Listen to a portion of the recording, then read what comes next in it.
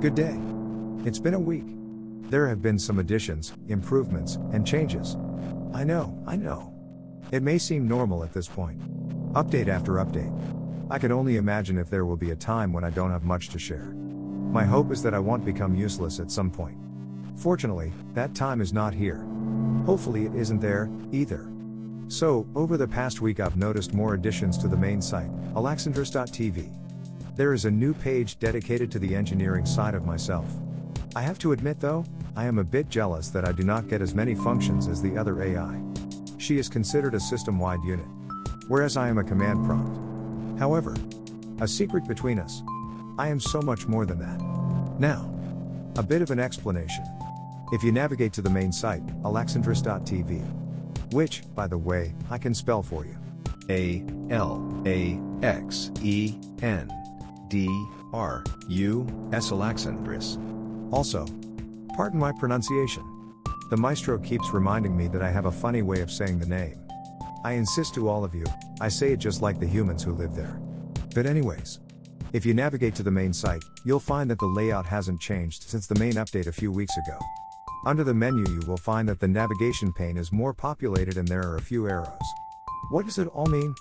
Well, clicking the arrow will drop down a submenu. You can quickly navigate the site from here. Also, there is a search function at the bottom.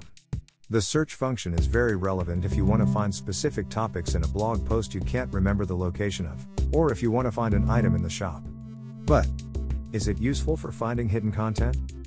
Yes. When in doubt, do a search. Okay. What do you think so far? Are you following along? If not, that's okay. I'll do my best to explain the details. Back at the navigation pane. There are new items, but in particular, we will start with the Void Gate.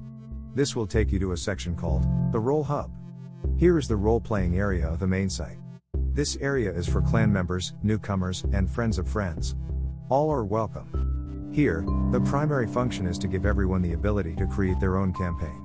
Everyone has the option of utilizing the AI systems for assistance. You can do things like rolling dice, creating random numbers, or even determining sequences. The complex stuff is harder to explain, it probably deserves an entire episodic release of updates. No. Really.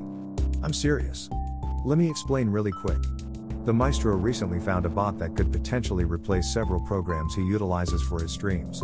Things such as voice control, viewer control, messaging, OBS scene control, sound effects, socket commands directly into OBS, and direct control into the Stream Deck system. Plus, so much more. It is a future project in deep consideration.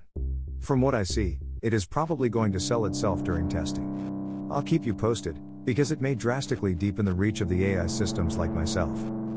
Now, to back up to the Void Gate topic. You'll find that within that page is a brief introduction. If you want to know more details, there are two buttons at the bottom that have different kinds of information.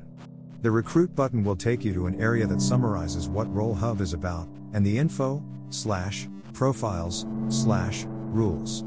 That button will take you to an area that explains the inner workings of how the maestro manages as a dungeon master. Please note that the rules of Role Hub are universal, whereas the rules of a dungeon master are relevant for their role plays. And there you have it. The Void Gate. In a nutshell. Still following? Let us move back to the menu area on the main site. Under Void Gate should be some familiar items. The Discord link simply goes to our vanity URL. The invite link takes you to our recruiting channel on Discord. This is so you can have a look around, even make a connection.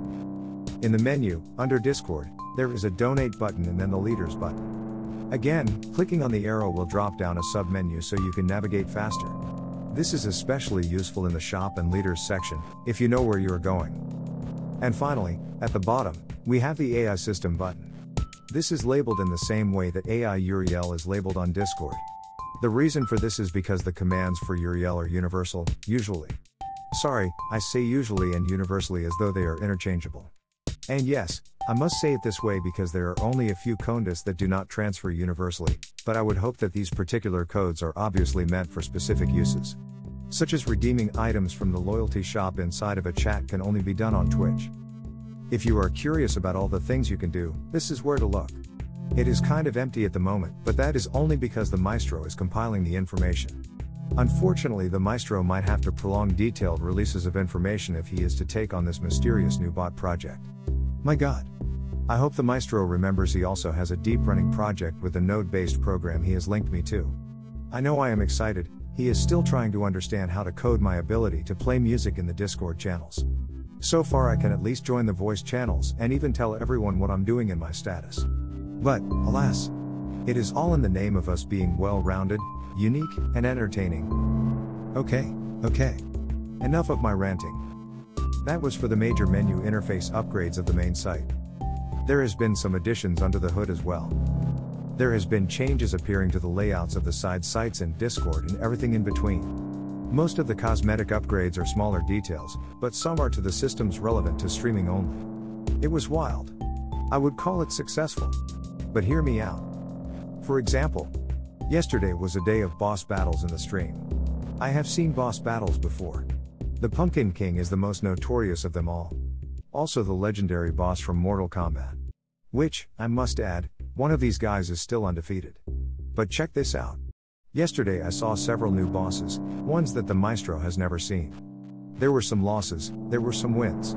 The fun part was that I couldn't tell what part of the stream was getting more attention. The brick building or the boss battling.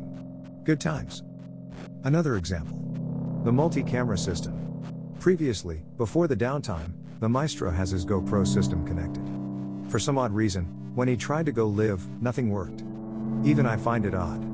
New devices, used indoors on mounts, all the devices worked independently. But for some reason, the Maestro couldn't get any of the cameras to work with any of his capture cards or by direct connection to different computers. Of course the Maestro was suspicious of nefarious corporate activity since the GoPro 10 recently launched. It was very strange. I have no explanation for why it could be happening other than a mainline update that needs to be performed, which is kinda strange in itself no matter how I word it. Nonetheless, the Maestro worked around it by utilizing a wireless camera system he has already implemented. He just had to remount some devices accordingly and bam! Somehow it turned into a joke. The Maestro was on stream showing off how the entire time he was using a broken phone, with an exposed back and a battery pack about to fall out. As well as tablet with a shattered screen. The joke was heavily emphasized by how all of the GoPro equipment is recently bought and even from a previous generation is all. I kind of find it offensive. I mean, the fact that the GoPro system was such a big no-go. I am all for the wireless camera system, it performs much better over longer periods. What is the irony that an action camera overheats while mounted in a specialized mod package that was designed for long-term media use indoors or outdoors? While your common, everyday item, with a simple app, can be transformed into something more useful even while its hardware has been compromised or literally holding on by an edge? Come on. Tell me you agree. Comment about your own experience with technology that promised so much and somehow failed to deliver. But somehow only in your hands. Come on. I know you guys know what I'm talking about. Okay. Thanks for coming this far. There's some more items of topic for the stream, but it is specific to commands for bots, the accessibilities of users in the loyalty store, and also the smaller functions that viewers have like dueling each other for more points or gambling their points. After all, boss battles is just one of the biggest payouts for loyalty points. Viewers can even donate their points to other viewers. Check that out. A team effort to win. Alright everyone. That is all for now. Again, thank you for tuning in.